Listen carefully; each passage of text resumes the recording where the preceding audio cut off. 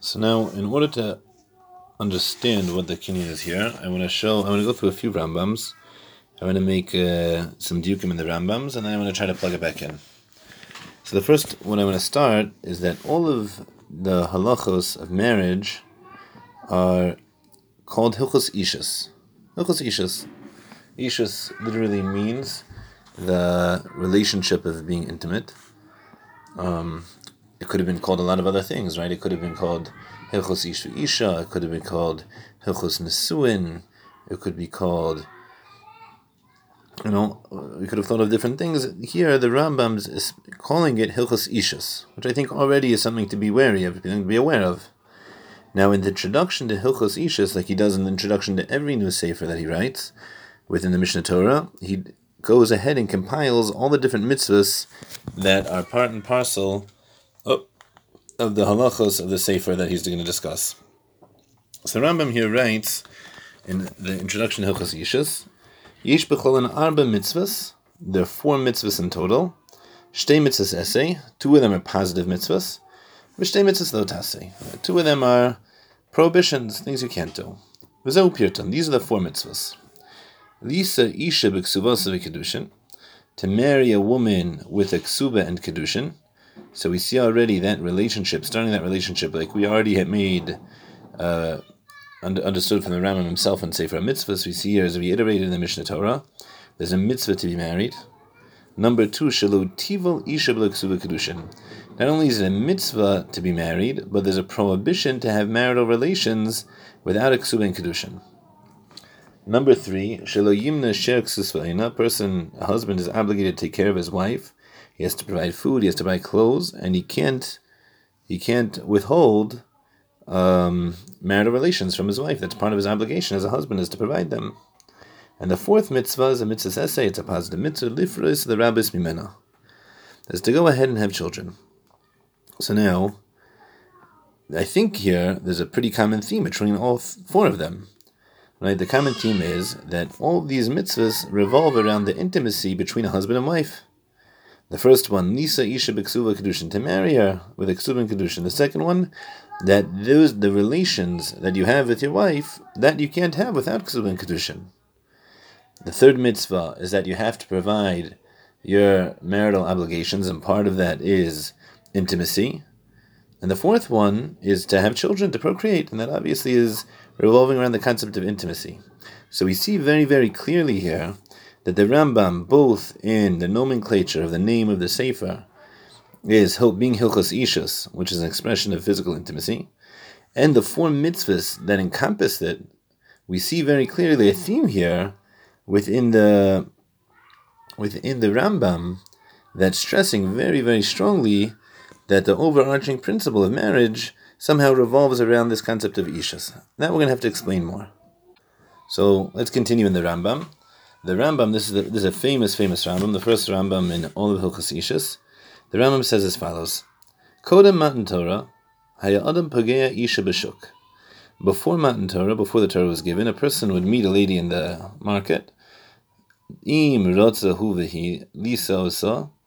If he wanted and she wanted, he would marry her. And how would he do that? Machnisa lebeso. He would bring her into his house. Uboala beino lebein atzmai, and they would have relations in private. V'tiela leisha, and by having those relations, that would make her his wife. Kivin shenitna Torah. Now that the Torah was given, Nitztav Yisrael, Klal Yisrael is commanded, Shim yotza ish lisa isha, that if a man wants to marry a woman, Yikna osa tchila bifnei edim, he has to acquire her first in front of witnesses. And afterwards, then she could be a wife to him. Shnemar, like it says in the Chumash, Ki yikach ish isha u'ba'aleh, that when a man takes himself a wife and he comes to her, he has relations with her. Now, this is an unbelievable thing. The Rambam wrote a sefer, the Mishnah Torah is a halachic work. So the question begs to be asked here: why in the world did the Rambam write a history lesson? Who cares how people used to get married before Matan Torah? That's something relevant to halacha? That's something relevant to going ahead and trying to determine what kedushin is nowadays? Say nowadays, if you want to get married, so what do? You go in front of Edom, you make a kinyan, and mazel tov, you're married. What, every time The Rambam is going to talk about Hilchos Shechita. He's going to say about before Matan Torah, people used to chop animals' heads off. After Matan Torah, we have something called Shechita. Obviously not, right? So why in the world did the Rambam specifically here feel the need that, I'm going to tell you what happened before Matan Torah also? So I think this is something which is breakthrough, but I think the Rambam is shedding light on what the crux of Kedushin is. Comes along the Rambam and explains that the essence of the relationship between husband and wife is that of intimacy. Now obviously, the intimacy is only expression of the relationship that already exists, and obviously the most important part of the marriage is not the physicality, obviously, but the physicality is the expression of the closeness which is unique to this relationship. This type of closeness isn't manifest between any other relationship. You can have a friend that you can have a deep discussion with.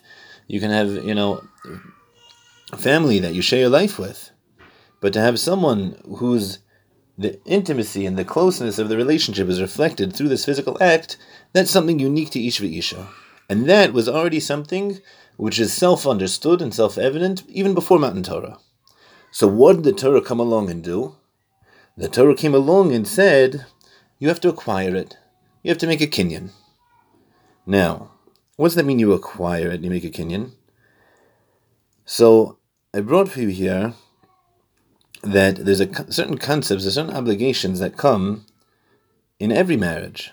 The Rambam says when a man marries a woman, the man has 10 different obligations to his wife, and the woman has 4 different obligations to the man. So I brought for you the Rambam. The Rambam says in Hilchos Ishus and Perek Yud Beis, Halacha Gimel, that what are these obligations? That if she goes ahead and gets a job, so then the profits she makes from the job goes to him. That if she finds something in the street there's a value, he gets to keep it.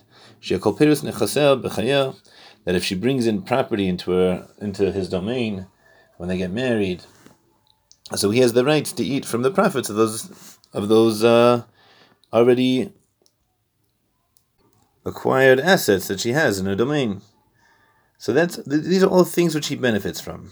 Now these are rabbinic in nature, but there's a concept here. The concept is that when I marry my wife, so there's certain monetary transaction that occurs as well, that I have rights, I have dominion over certain aspects of her. Now obviously the fact that I get, to bank her paycheck doesn't mean that I can tell her where to work.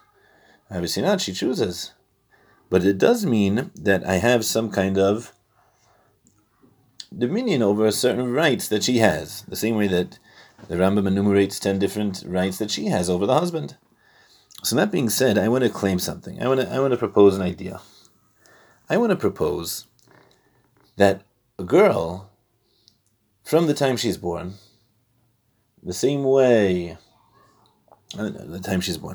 that, there's different aspects to a person, so she has different rights. So one of the assets that a girl has is her ability to be intimate. That's something that she owns. That's something that's just hers.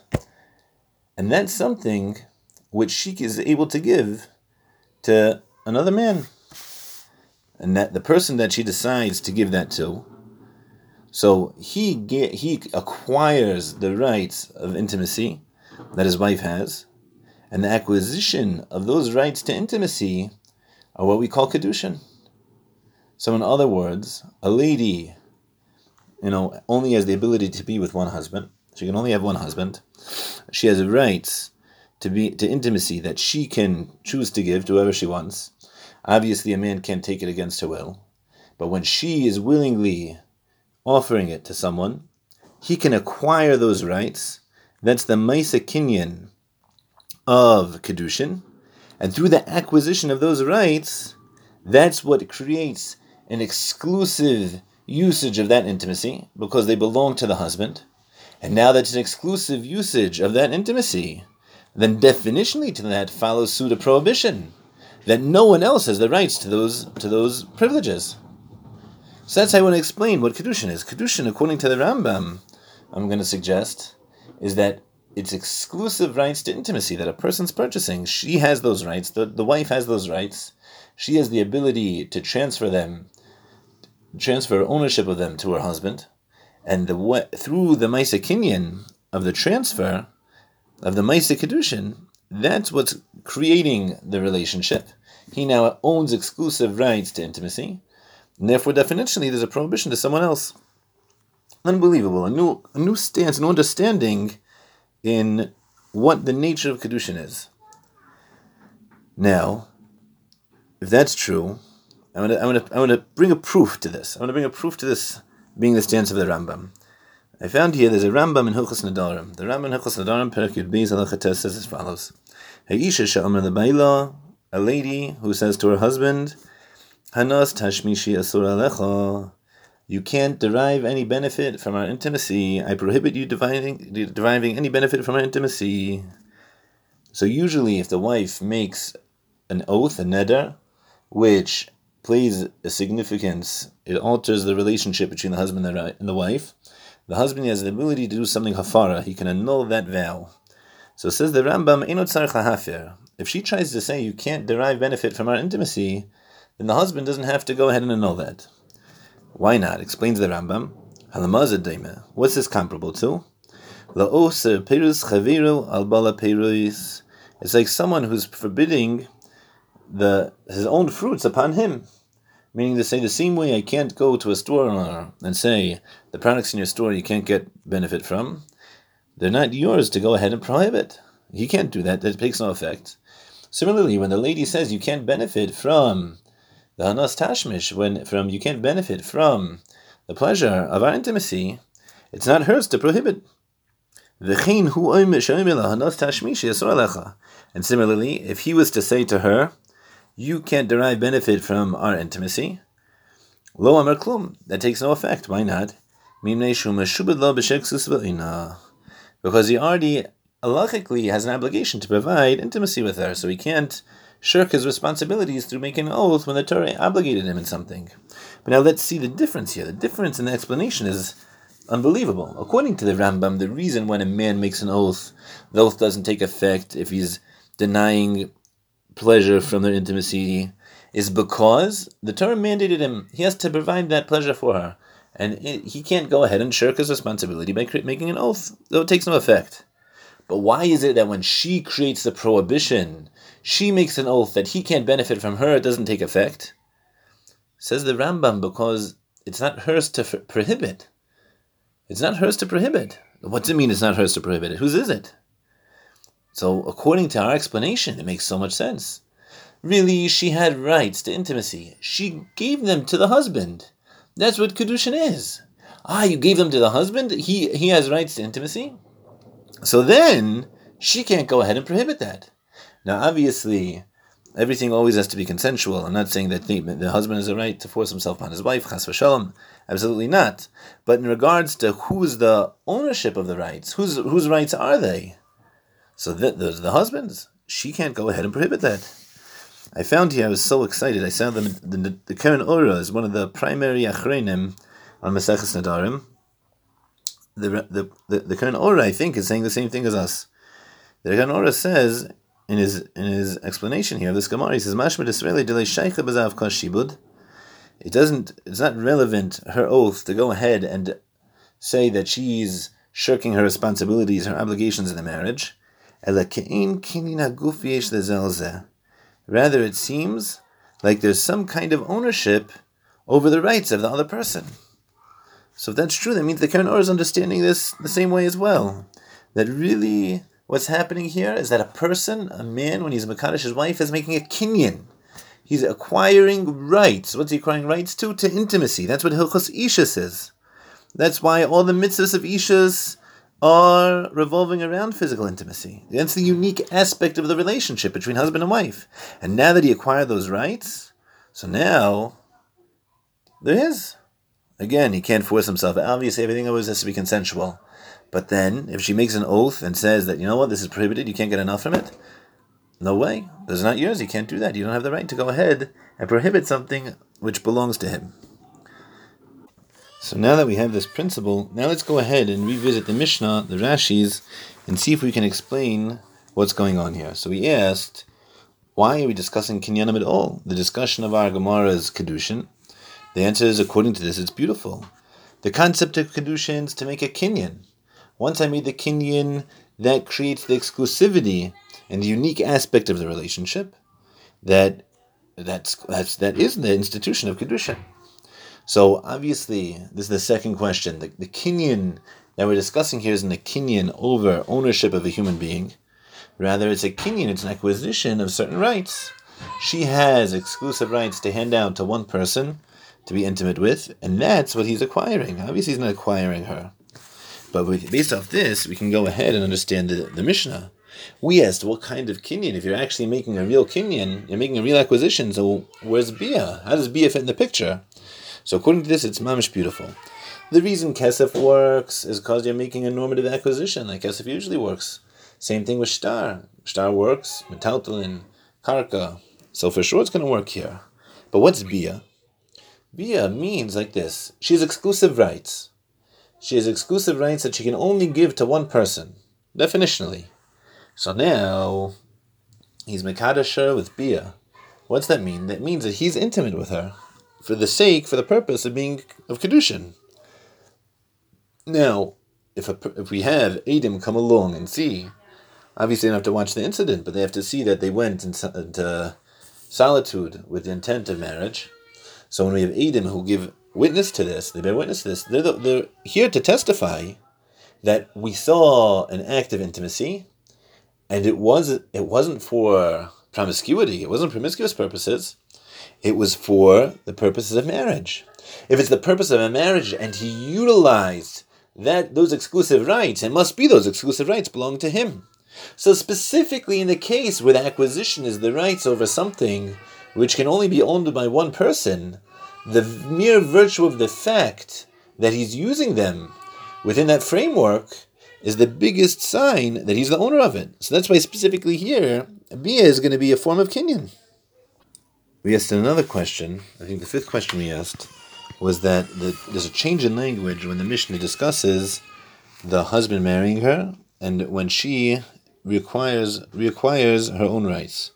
Meaning to say that Ha'isha niknes, it's written in the passive. V'konis atzma, the verb is in the active. So what's the explanation of that distinction? So I think according to our principle and what the nature of Kedushin is, I think we could answer this as well. That when it comes to Ha'isha niknes, so her rights that she had up until now, someone else is taking. That's passive. She's not doing that. The husband's acquiring those rights. But what's it mean, V'kones atzma? V'kones atzma means that she's reacquiring her rights. That's something she's doing. She's taking her rights back. So granted, the way it happens, she doesn't have to do anything actively. The husband passes away, gives her a get. But in regards to her rights of intimacy, that she's taking. So she's taking it. So there we use the active tense. We asked also, how come, I think this is our eighth question, how come the Mishnah couples regular Kedushin with Yibum?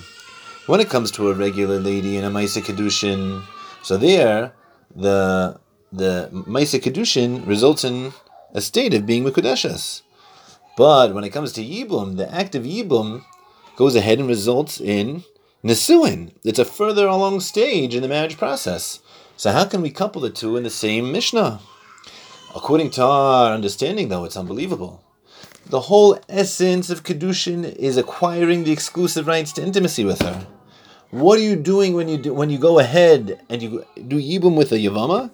You're also acquiring those exclusive rights. So granted, the exclusive rights you're acquiring take you further along in the process, in as much as it's a continuation of the first husband's, your brother's initial relationship with her. But in regards to the actual Kinyan, what are you acquiring? You're actually acquiring the same exact thing that you would do in a regular marriage. You're acquiring those exclusive rights to intimacy.